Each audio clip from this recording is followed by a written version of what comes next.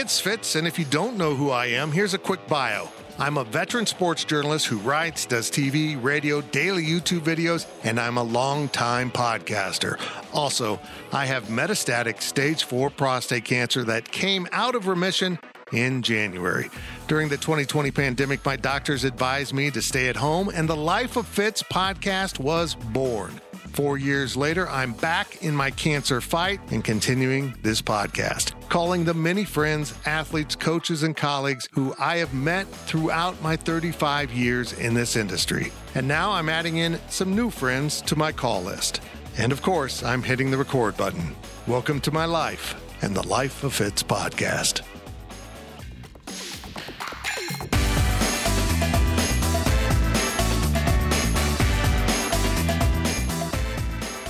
So this podcast releases on Wednesday, July 19th, and that just happens to be my mother's 88th birthday. So happy birthday, Mom. But your son pre-recorded 2 Life of Fitz's while on vacation and in Dallas for work, and got home and realized I don't have one for this week.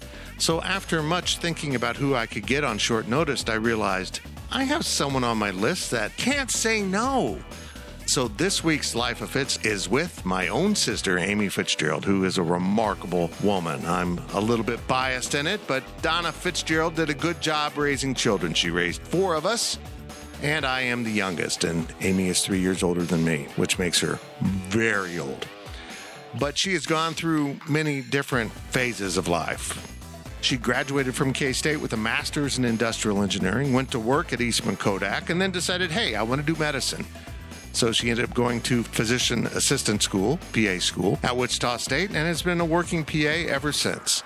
And now she has her doctorate, and she will never be called doctor by me, but she has her doctorate. So she is part of the faculty of the new PA school at Kansas State University. And for the first time in a long time, my sister Amy and I live in the same town.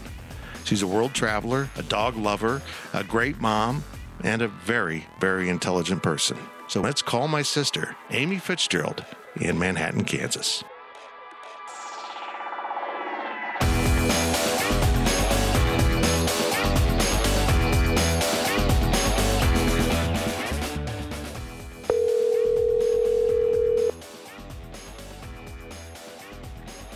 Hello?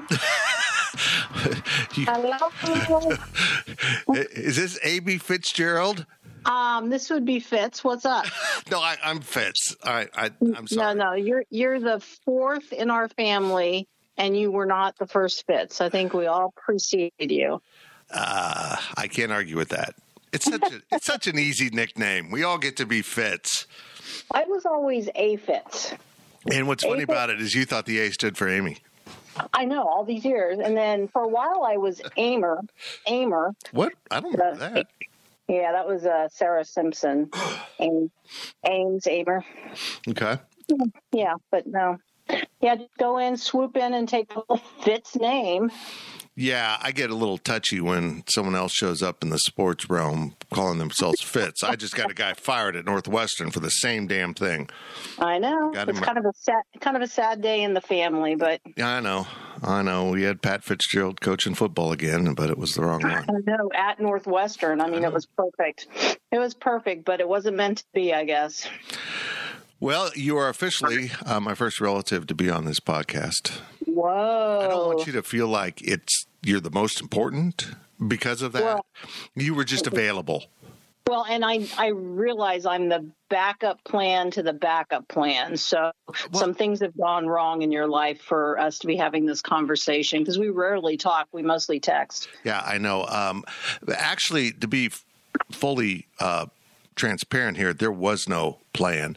I stumbled out of vacation and media days with no one booked, and then I realized today I need to record an episode. And who would do it on a drop of a hat? Just like drop everything to talk to me. And the strange thing is, I ever remember being asked. It was sort of like, "Hey, what are you doing today?" Right.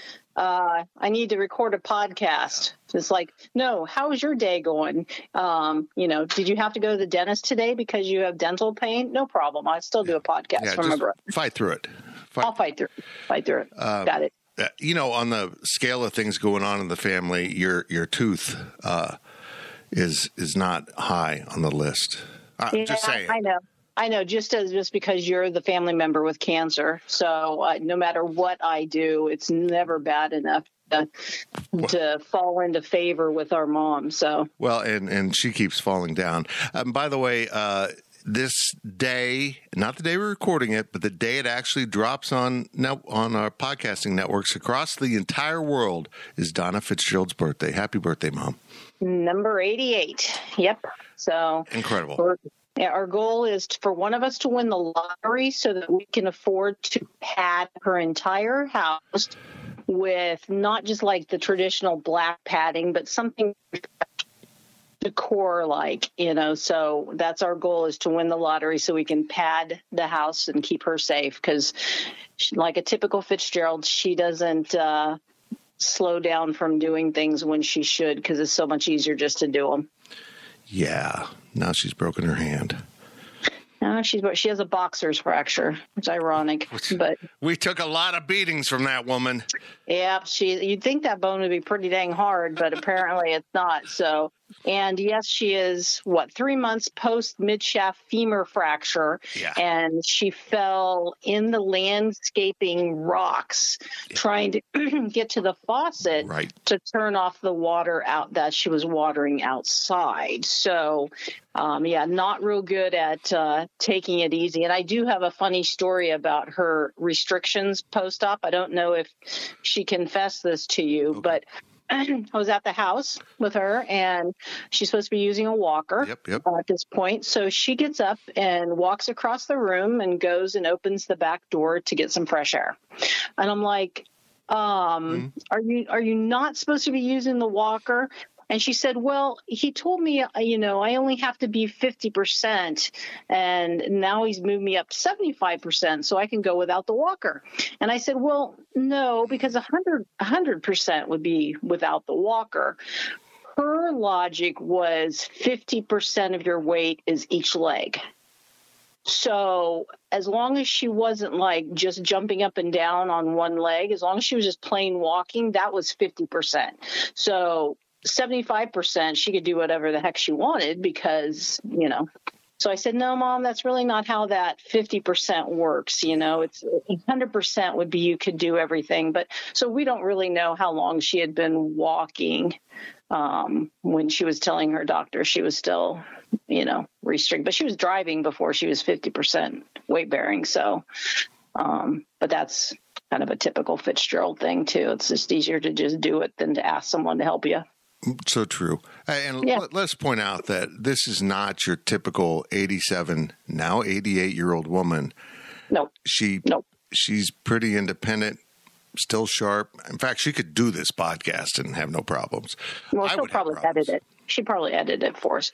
But and she did fall at the local YMCA going down the stairs to go in the building. So it's not like she was sitting at home knitting. So she was on her way to the Y to work out when she fell. And so she's laying at the bottom of this main entry stairs into the Salina YMCA.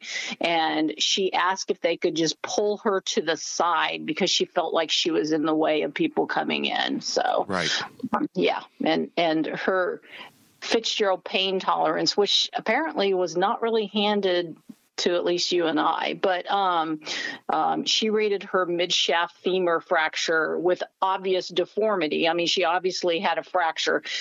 She rated it as a 6 out of 10, maybe 7. I stood up out of the bed earlier today, and it was a good 5. Yeah, just for living. Yeah, I mean, I don't know what happened. Because Pat Fitzgerald, our Pat Fitzgerald, not the one who just got fired at Northwestern and brought shame to the family name, even if he's not the family. Not him. Our Pat Fitzgerald almost had an what am I trying to say? Appendectomy. Oh my God! I'm so glad I have someone in the medical community in my family, and just was like, oh, it's a little stitch in my side. It's a little pain. Yeah, not much. I can ignore it and. Yeah, and he did until it was gangrene. So, and then that was the point where he thought, Yeah, and then when he had his aortic aneurysm, he didn't really want to go by ambulance, though he was on all fours in the middle of the living room because the pain was so bad in his back. But, he's like, no, I'm fine. I'm fine. No, thinking not. That's, don't usually see my dad on hands and knees in the living room. Yeah. So I didn't see that, by the way. No. Glad. I'm glad. But let's talk about you, Amy Fitzgerald. Oh, so interesting. It's amazing. Well, no, actually, you are interesting. You are an amazing woman. And I want to fill in everyone the standard you set for all of us in terms of grades.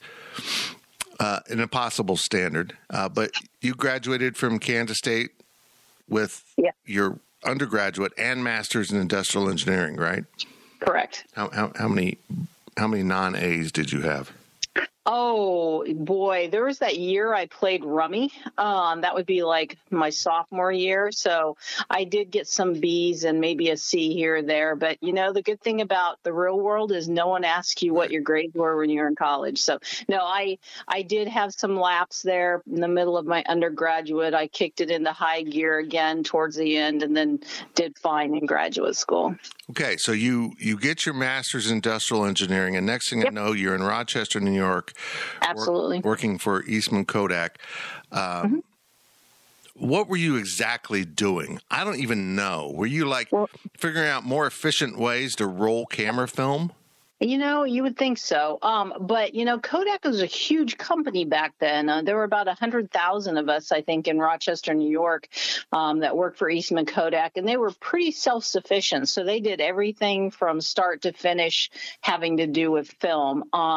When I first started working for Kodak, so they used their industrial engineers as sort of an internal consulting firm. So we would have clients within the company that we would provide engineering services for them. So my first customer was the utilities. Kodak produced their own energy. They had their own power plants. They had their own rail system. So that was my first client was Eastman Kodak Utilities. And then I got hooked up with 35 millimeter film finishing, which is from, and your fan base may be too young for this, but from large rolls of 35 millimeter film, and we would spool them, put them on the spool with film, and insert them in the black plastic can, and that's what we call the little black famous cans, and put the lid on them and then package them in whatever box, however they were finished. So we went from large rolls of film to out the door. That was my 35 millimeter finishing. I did some other minor things at Kodak, including doing some teaching and assessment, but that was the majority of it. And then the tide started turning for Kodak, and they were a family company. Kodak was the type of place you could go work, start as a maintenance guy or, something like that, and work your way up into the company and to even the highest levels. And so they did not lay off people. So that was just sort of their feeling, was that we don't lay off family. And so when the tide was turning and Kodak was trying to keep up coming into the digital world, but just couldn't quite turn the boat around fast enough, they realized they needed to downsize. So it was at that point I was thinking that maybe engineering wasn't as fun as I thought it was going to be, and had decided I was going to go into medicine. Sure. Just engineering to medicine. No problem. Yeah, they're very similar. The slide rule doesn't apply anymore, but it came at a perfect time because they essentially paid each employee that left a lump sum of money, gave us some tuition assistance, paid health insurance for a year. So the timing was really good. And engineering and medicine are actually very similar because you have to understand the system, how it's supposed to work, and then try to figure out why it's not working and what could possibly be causing it. The only big variable, the only thing that's different is the whole people concept. Yeah, but you're okay with that. I'm okay with people. I'm okay. I can. Yeah. So if I need some 35 millimeter film off a large spool rolled, you're my person. I am the one. Now I can only do it in complete darkness though. Oh. I can't have anyone watch because it was all, so we worked, that production line was in complete darkness except for some safety lights. So yeah, you went by sound, and it was just kind of a different environment. And Kodak was great to the young engineers. They always wanted to hire engineers from the Midwest. Now they consider Midwest Michigan, Ohio, but they prefer Midwestern engineers because we would work crazy hours. We had a little stronger work ethic than maybe somebody else. But so Kodak was big on doing that. And then they were big on teaching their engineers the fundamentals of the business. I remember going to my first class at Kodak, which was black and white film, photo taking and processing, because they said, you're going to go home for Christmas and everyone's going to think you know everything about cameras and film. So we've got to teach you the basics. So it was required that you take black and white and color photography. And then you had to spend a lot of time in the processing and printing labs of Kodak to make sure you knew what you were doing. I still don't. Are you so old that you predate color? Like the world was black and white, like on the Andy Griffith Show? Yeah, I definitely do. Yeah. And sometimes I forget that I can still see in color now because I'm so used to seeing in black and white. Yeah, it's tricky being an old person. Yeah. But also, if we need a covered wagon built, you might be the person to do that because you could engineer it out. If it needs to be done in the dark. I do have some restrictions on what I'm capable of doing. That's a skill that's really a rare skill nowadays. So you decided you want to get into medicine. You pondered medical school, right? I did.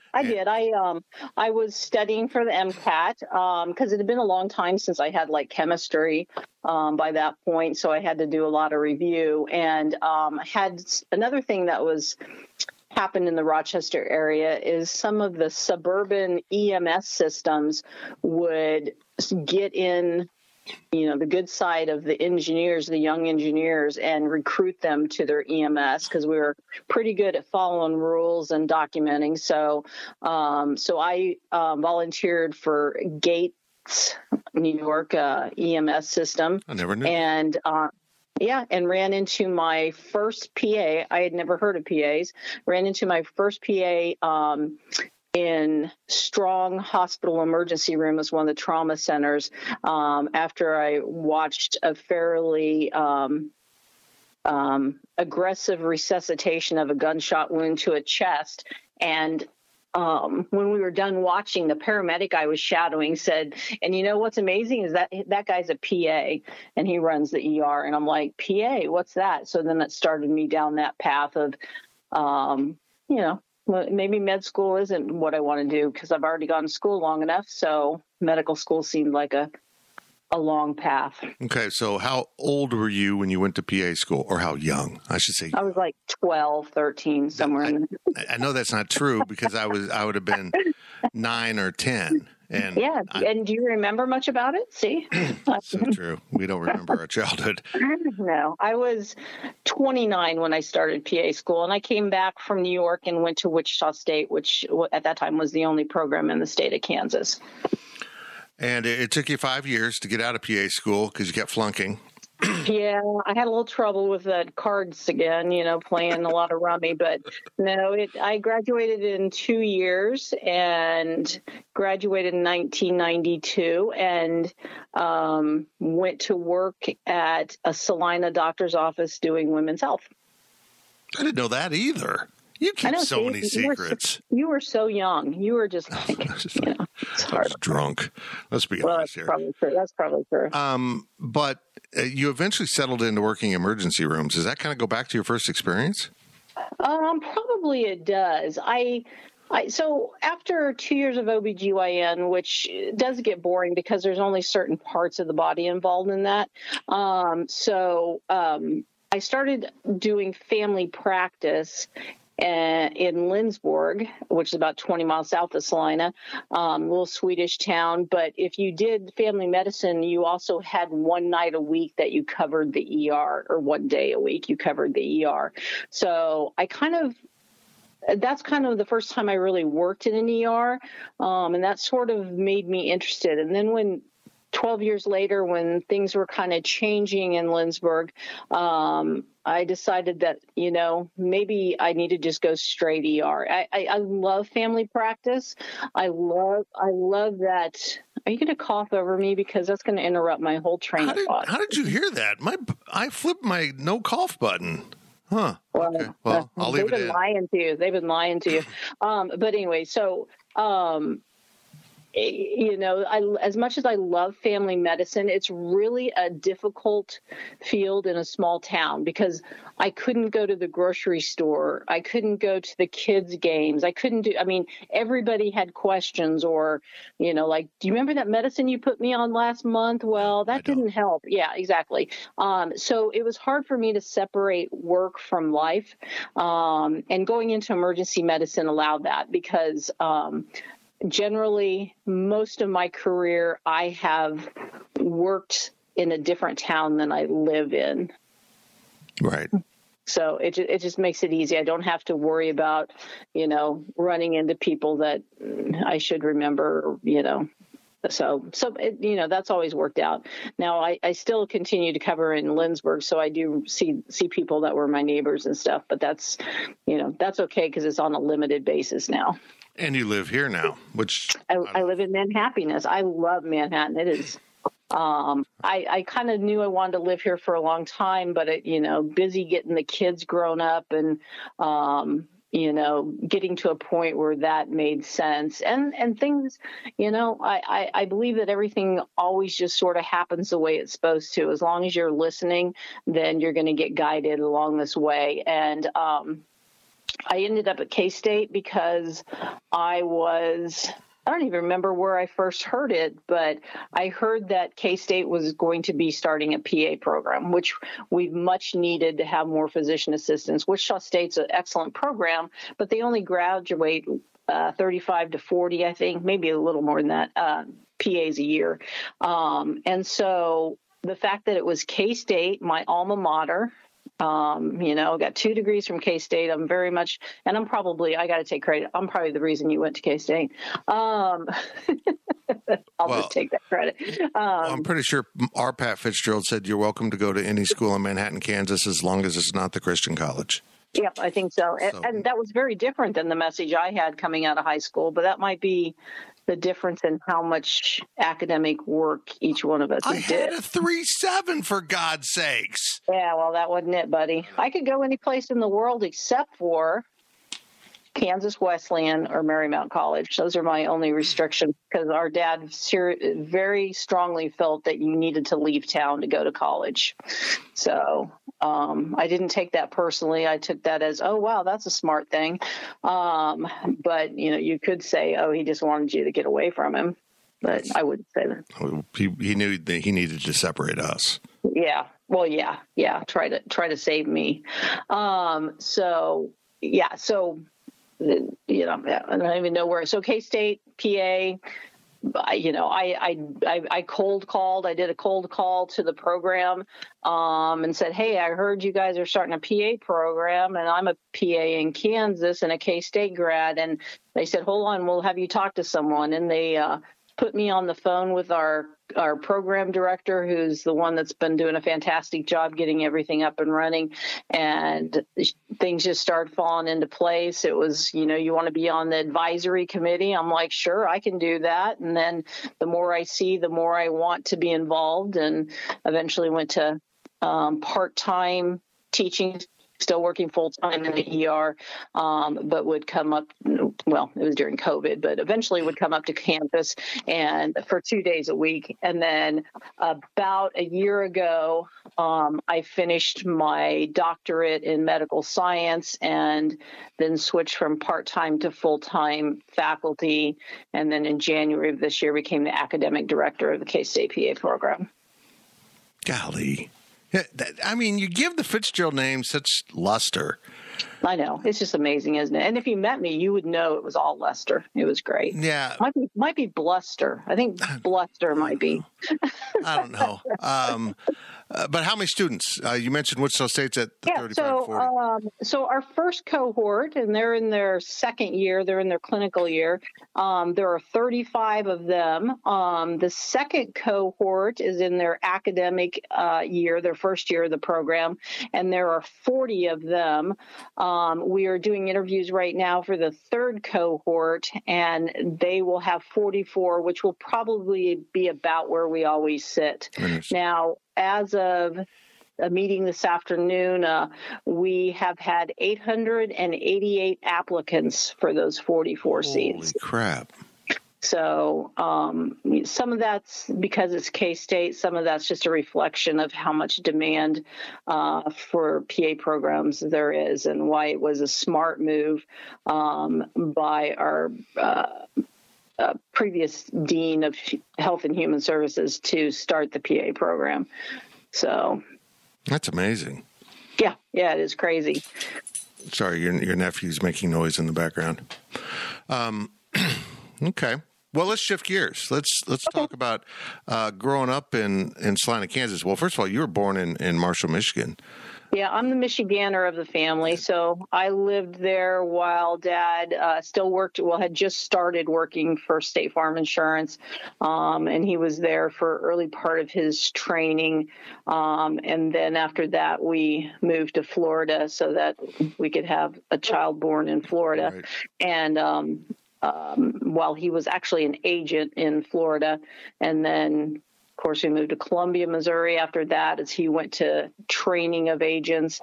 And then as he moved up to regional manager at State Farm, we moved to Salina. And that's the point where he said, we're done with this moving. We've got to put down roots and stay. And, it had to be tough for our older brother and sister. I mean, they're moving in high school. We were moving before we were in school, or before, in our case, before we remember, because we don't remember anything from our childhood. But I remember one thing from Columbia, Missouri.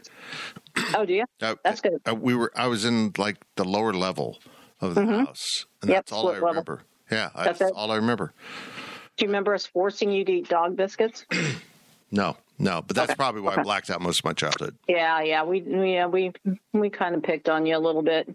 Oh, that's all right. But you seem to like them, in all fairness. It's not like we had to. Probably why I like dogs.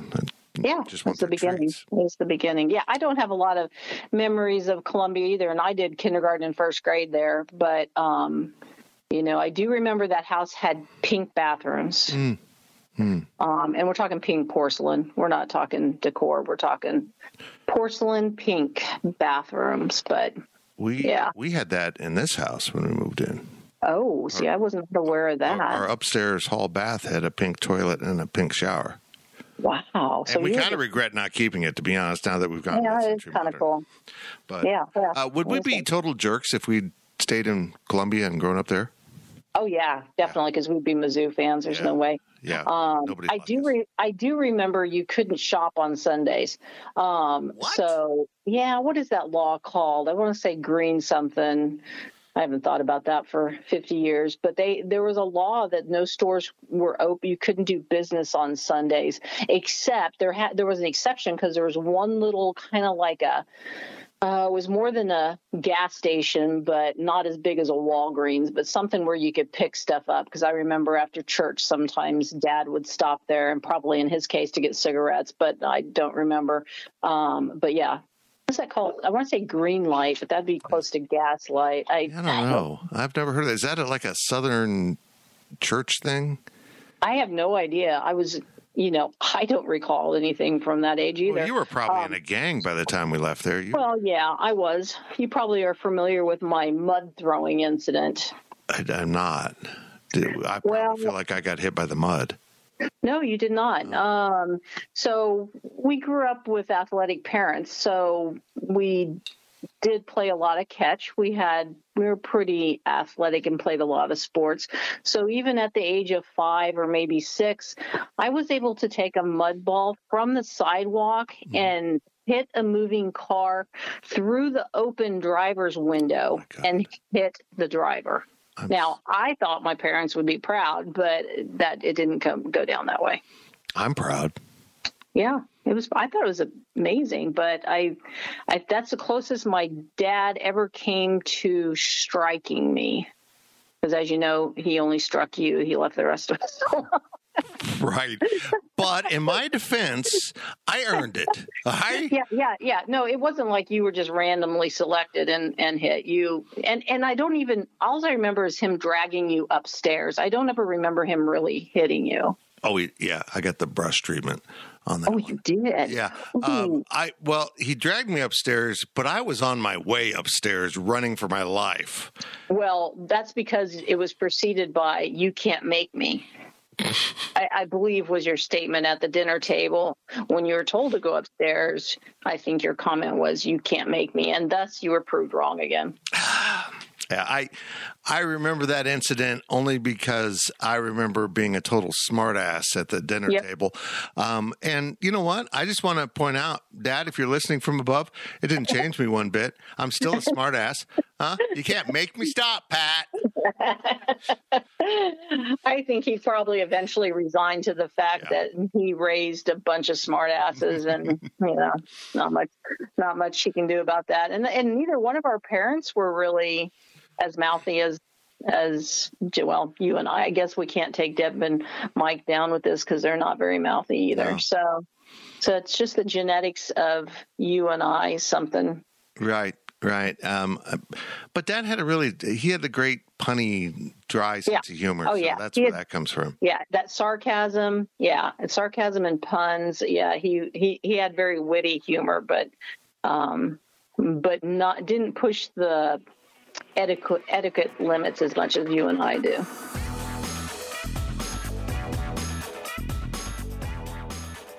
Hey, it's Fitz. Let's hit the pause button right here and take a little break. We're both people. I'm really bad about this. I don't remember much about my childhood. I don't remember much about high school. Just little snapshots. I remember some things from sixth grade. I remember little glimpses of earlier grades because my sixth grade year was the bicentennial, so we did stuff with that. Oh, yeah. And, I was born to be an American. I'm telling you what. And then high school. I get in my freshman year and you're a senior, which was a great benefit because I knew all your friends and now. Yeah, my friends liked you. I'm not sure where I went wrong on that one, but do. Yeah, they still do. I know. They follow you on social media all the time. So it's crazy because they should probably know I'm a total shithead. Well, and they have their own memories of things they did to you. So I think the X-Lax incident. I think we're figuring out why I don't remember my childhood. Yeah, because you had to block it out in order to grow up. Mm-hmm. Yeah, you had no way of knowing that X-Lax came as a chocolate flavored supplement. Mm-hmm. I'm sure Mom really appreciated that. Yeah, and so you had no idea what you were getting yourself into, but we certainly did, and we found it quite humorous. But I think that maybe, I don't know, that may be the beginning of some other things too. But we grew up playing sports, as you mentioned. Yep. You were softball, swimming. Volleyball. I was basketball, baseball, no football because I was too soft, which was a great disappointment to Pat Fitzgerald. Yeah, I still remember. I have a memory of dinner after, it must have been the beginning of fall semester or something, and maybe it was even in seventh grade. But I remember you coming in and saying, "I'm not doing that. That sport hurts." And that just sort of crushed Dad because that was the only sport that he thought was worth living for. Was his rule of if it involves a round ball, it's not a real sport. So, he only liked the odd shape of footballs. Yeah, my first tackle football experience was some knucklehead coaches who wanted to beat everyone up, and that a bunch of us quit, and that team went over that year, so it was kind of funny. Well, without you on the field, of course. Well, that was naturally. I mean, I've been successful everywhere I've gone. Just think how bad you would be orthopedically now if you had actually played football. I know. I'm beaten up from playing volleyball throughout college. I mean, football would have destroyed me. Well, and you had that big pinky fracture from baseball. I'll never forget it. Mom decides we're going to take summer school typing. So, and what a joy that was going to be in the unair-conditioned Salina Central High School. And like a week into class, I remember going to class once like, oh my God. I mean, it's just, folks, we had Royal typewriters just everywhere. Mm-hmm. And we're trying to learn to type. I learned to use my thumb for the space bar. That's the only thing I learned. And then I go out, first week of baseball, I'm playing first base. A ball skips under my glove and just absolutely snaps my pinky. I want to point out Mr. Soft, who was too soft for football, decided, I could shake it off and play. And finally they noticed, why is he holding his hand so weird? And they came out, my pinky's just kind of hanging there. So that ended typing class. But very, very bitter for me because it wasn't fair that you got out of typing just because you broke your finger. And I was stuck all summer using that electric typewriter in that 100-degree classroom. That was. But I remember telling Mom, hey, what's it matter? What am I going to ever do that involves typing? Yeah, it's amazing. And you can type with 2 fingers faster than anyone I've ever known. It's all about desire. It's all about want to.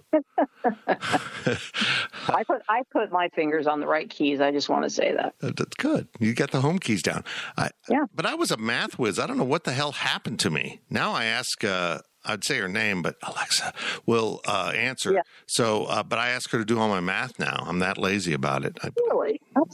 It's a shame. It is. Yeah, so that's how you ended up kind of being a writer, is because you did math so fast. Right. They'd make you go do something else to not bother the other students. Yep. There was Mr. Box in the 6th grade. One of my memories is myself and Doug Tickle were so far ahead of the rest of the class in math. He said, you know what? You guys go off to the side and start writing anything. So I wrote a short story about an adventurous rabbit. I'm sure it was wonderful.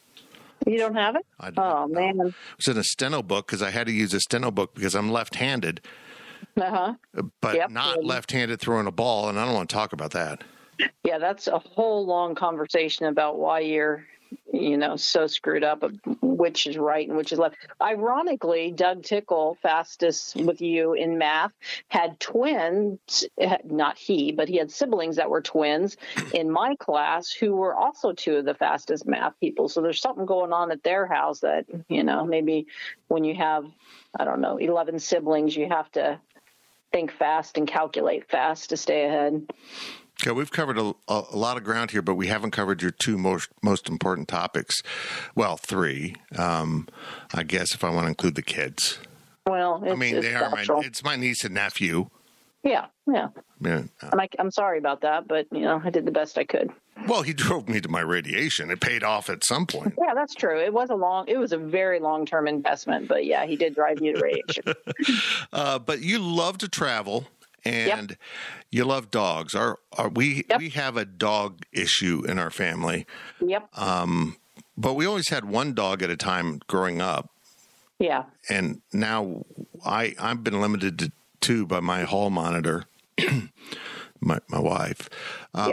But you have like 93. I think technically I only have 3 dogs in the city limits of Manhattan. But yes, I have 3 dogs. Not the most I've ever had, not the least, but it's been a long time since I've been without a dog. So, and while I have the ever masculine standard poodles, you have Bernese Mountain Dogs, which are incredible dogs. They're wonderful dogs. They are wonderful dogs. I can't imagine, we've rescued some dogs over the years from the shelter too. And, because a dog is a dog, right? Now, I think Berners are in their own little subgroup because they're they love people and they're not very smart. So, these people that want to breed Bernedoodles, I'm like, why the heck would you breed something smart to a Berner? I mean, that's just crazy because their best selling point is that they're not real bright. I can say that in front of them. They don't even care. They don't even understand. Now, I'm making a connection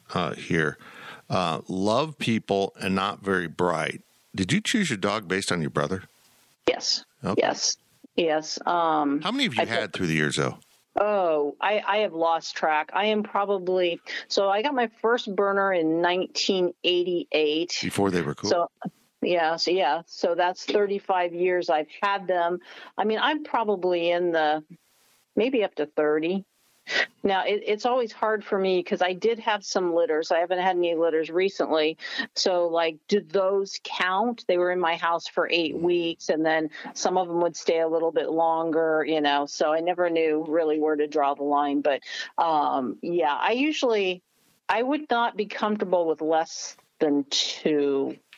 They're not a long-lived breed, and I lost my first one. He got cancer actually before he was 4, and that's the last time I was without a dog was when he passed away. So I don't want to do that again. Yeah, so backups. Yeah, so you got to have a backup system. It's sort of like a training camp. You got the minors and everything. But so you did they did the whole show thing. You showed them for a while. Yep. I mean, you've had some amazing dogs. Yeah. I have done confirmation. I've done obedience. I think I'm too old to do confirmation. I'm at the point in my dog showing where I'd have to pay someone to run around the ring with them because they're big dogs. They run fast. If I'm going to keep showing, I got to go to a smaller dog. But, even my friends that are big into showing, showing isn't why we have them. It's just something fun we can do with them. Our dogs are part of our family as your dogs are part of your family. Well, but they're the only things that really like you. So, true. My ex-husband, I would always say, don't make me choose between them and you because they're always happy to see me. So. True. So true. So I can't imagine without. And fortunately, my kids are adults now, and so they're able to step up and take care of the dogs while I go on little excursions and travel and get to do that part of life. See, you just pivoted me right into the topic. That was brilliant. I could lead you. I know. It's amazing. I know. It's like you've been leading me around my whole life. Exactly. You do like to travel. It's pretty cool what you're doing because some of it is just self-fulfillment education, and now you've started doing some medical traveling. So I love traveling. I can't say I did a lot before. I did a little bit in college, but then life got busy, and then you have kids, and it gets more complicated. But now that the kids are grown up, and I can do some things, so I love history, which is another thing our dad kind of handed off to us, is a love of history. So I like the history. I like seeing those places that are historic. Now I'm pretty naive because 2 years ago. Let me think. Yeah, about 2 years ago, I was in Egypt, and we're touring someplace, and they're telling us about this and this. And I'm like, whoa, wait a minute. Jesus was here? And they're like, yeah, you remember he was in Egypt? I'm like, oh my God, this is Egypt. It's like I never put 2 and 2 together. It's like one thing and another thing, and all of a sudden they're like, wait a minute, this is the same place. This is the Jordan River. This is, So I enjoy that. So I've been able to travel. I've been able to travel for just fun. I've traveled twice to Europe to get dogs. That's a whole nother adventure that I'm getting way too old to do. But I have a good friend who is in the same breed, and she knows pedigrees of dogs like racehorse people know pedigrees of their horses. I joke that she's like an idiot savant with pedigrees because she can go, so you see that dog? His maternal sires brother gave, had a litter of puppies that, and I'm like, I don't even know which dog you're talking about in the room. So, but she breeds for longevity, which in our breed isn't a big issue. And, she breeds for the pedigree. So she doesn't necessarily care what the dogs look like, as long as they're, structurally fairly normal. She breeds everything for the pedigree. So she's taken me. So when the kids were old enough that I didn't need to stay home, and I let her know that, then quickly we ran off to Croatia and brought 4 17-week-old Bernese Mountain Dog puppies back to the United States.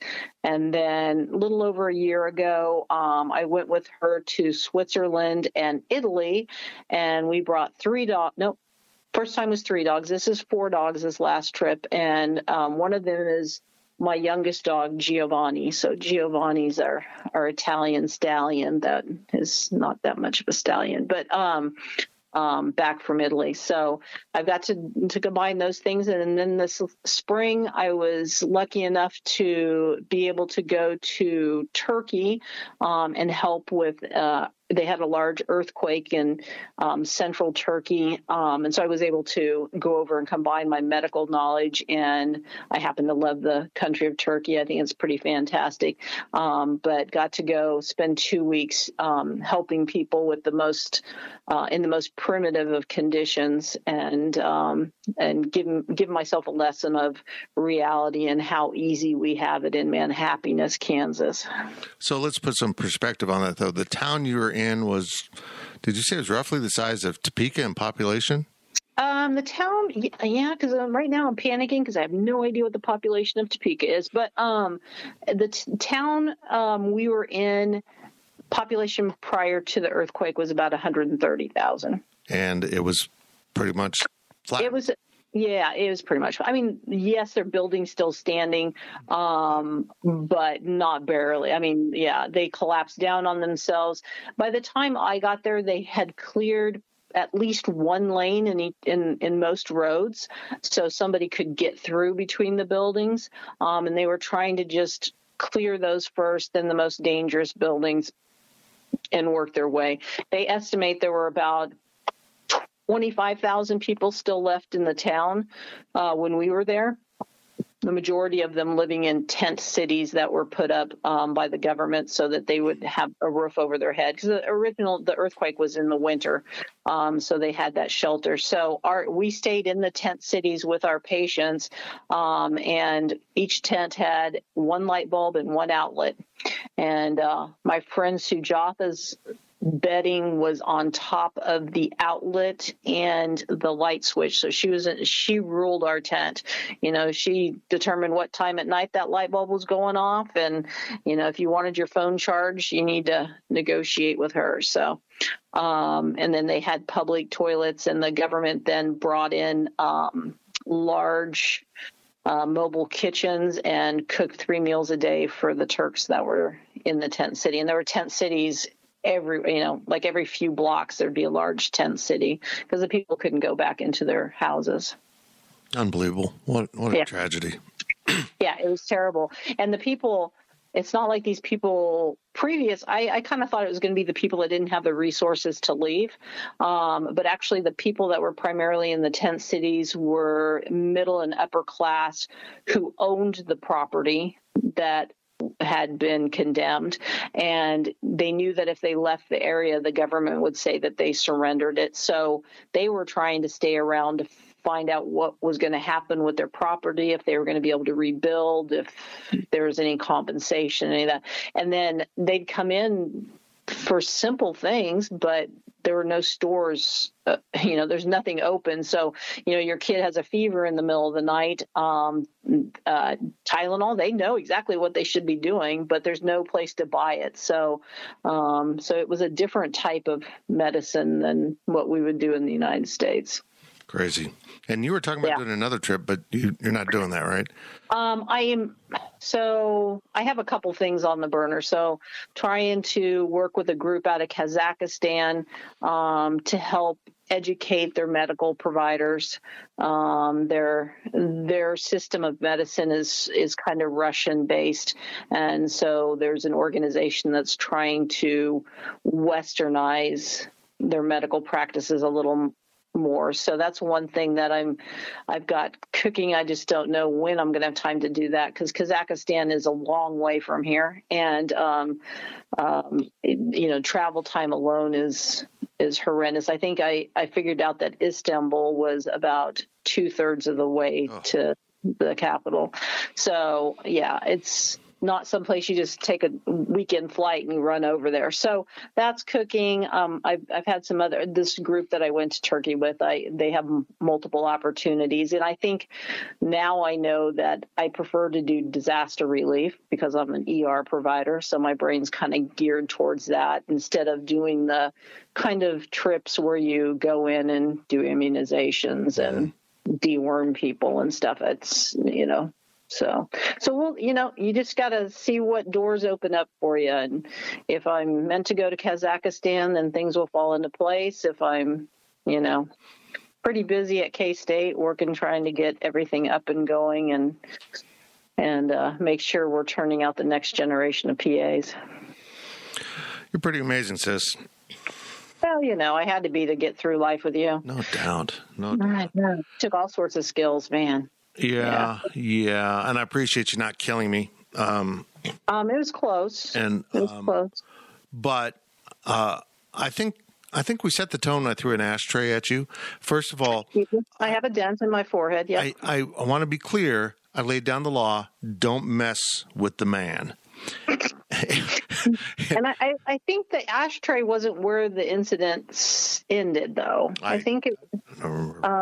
Yeah, I don't think it was the same incident, but it may have been the time. No, it was the time you came after me with a board from the bunk bed. Right, the upper bunk bed, the board that. That you thought you would. Fall out. Yeah, that you thought maybe that would convince me to be nice to you, and I think. I think I give up was the last thing you said before. Right, that's pretty much. But everyone needs to know that even though you're a big guy and you've always been a fairly big guy, you're highly ticklish. So that's always been my strategy. When all else fails, brains over brawn, because I can take you down with a good tickle, and you're fleeing for your life. I started giggling thinking about it. God, I know. It trained me through my life. I know, Pavlovian. But yeah, but I want to point out though that whole incident wasn't my fault. If our parents hadn't been smokers, I would have never had that to throw. Oh, the metal ashtray?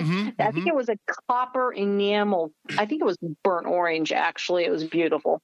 That forever had that bend in it that kind of tarnished. But the family name, don't mess with Tim. So, yeah. So, and I for anyone that asks, I do have the dent in my forehead that I can show. So, yeah, we were a different generation. We had to. Our parents pretty much let us work things out, whether or not we wanted to or not. I don't remember Mom intervening much. The only unwritten rule I knew was if Mom started crying, we were dying, because that means she was going to tell Dad. Right. And though Dad didn't hit any of the others of us, he would just scare you. Yeah, when he let go of that GD, then it was like, oh my God, we're gonna die.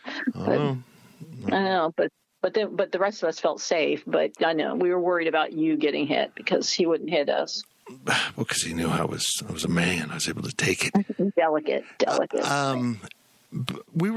People this generation don't understand. We're pretty much feral at times.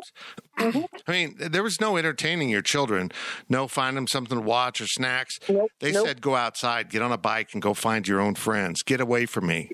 Yeah. That's how we were raised. Yeah, and I remember when I got smart enough to pack a peanut butter and jelly sandwich when I left the house in the morning, because you weren't coming back, not until it was time. So we had the whistle system. Oh, yeah. We had the 3 whistle blows. That was time to get your butt home. And then the street lights were the final, you had to be in the house by the time those street lights came on. But we pretty much, we used all sorts of tools. We built things. We did ramps. We climbed trees. I have a memory of hanging from a tree while someone went to my house to get Mom so she could save me from falling the rest of the way. I remember that I hung there for about an hour, but I don't think that's true. But, and I'm surprised she was there. Usually we were just doing our own thing. I don't know. Yeah. Tell her to get out of the tree.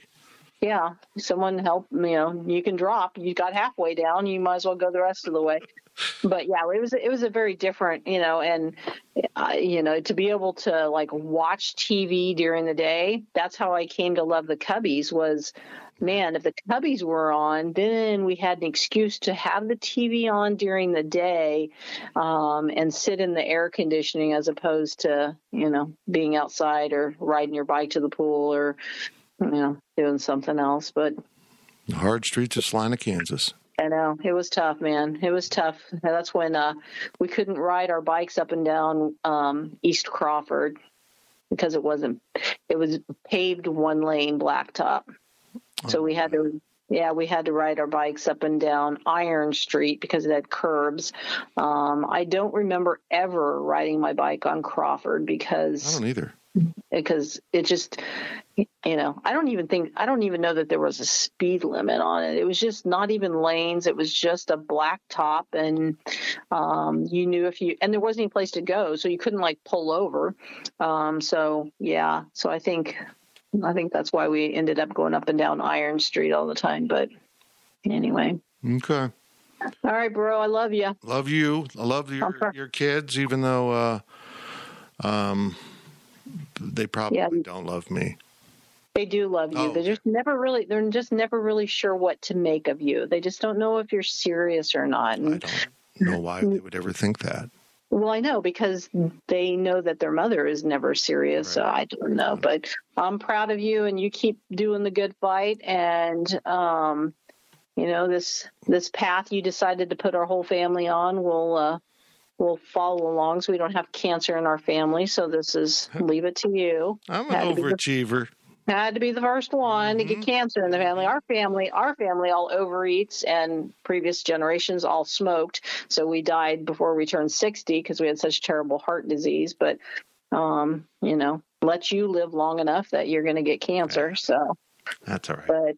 But we all got your back. We're all here for you 24 hours a day. Proud of you, proud of the way you represent yourself. Not always on Twitter, though. Sometimes those people need a lesson to be taught to them. Sometimes I just really want to reach through and slap you. But it's not a family thing. All my followers feel that way.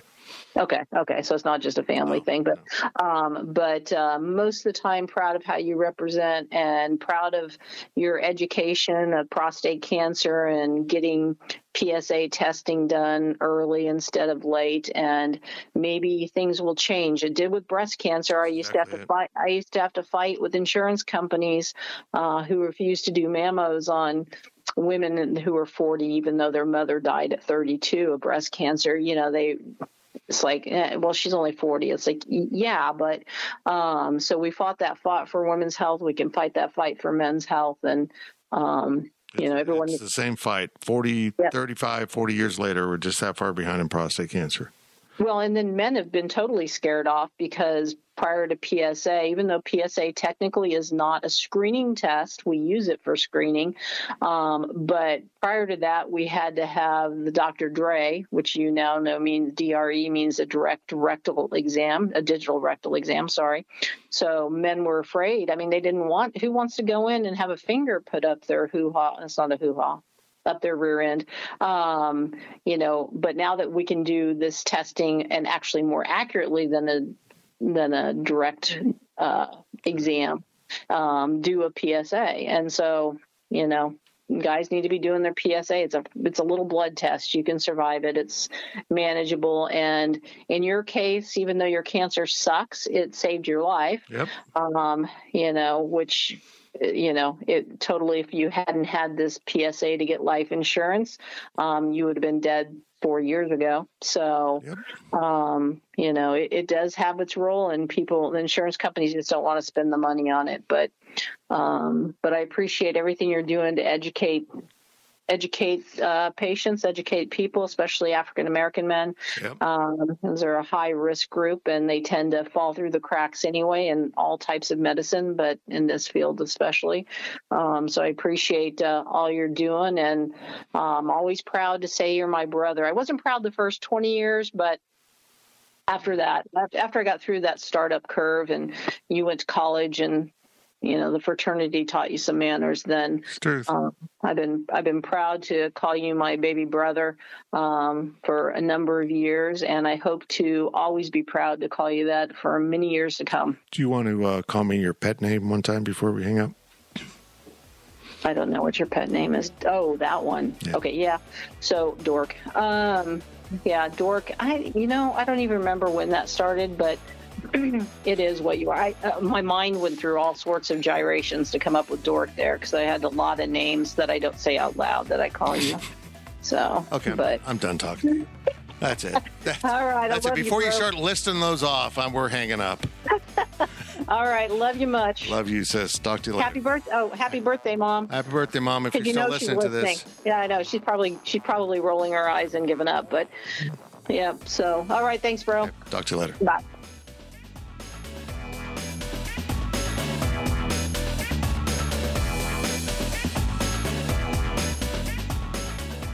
That was as easy as discussions go. I didn't even have to do any research. I seem to know a lot about this person that I just talked to. My sister really is incredible, and she's been a great older sis. Of course, we fought when we were younger, and who would have ever thought we would be such good friends once we got out of high school and, both were at K-State, because it took her forever to graduate. Well, of course, she got a master's, but we overlapped quite a bit at K-State. So kind of catching up on everything. And there was parts of that story I didn't know. I honestly didn't know what she did at Eastman Kodak, and it's kind of hard to keep up with all that she does between the dogs and the travel and the kids, and I don't know how she does it. I really don't, but she does do it, and she gave me a pretty good opportunity here to remind everyone what my sister said. Go get your PSA scored, guys. Could save your life, could change everything about your cancer. I caught it a little bit late, but by the grace of God, I caught it. I hope you enjoyed this rather unique version of The Life of Fitz. I'll be back next week with another conversation about the things in my life that are important to me. Nothing is more important than family. Thanks for listening, everyone. I'll talk to you real soon.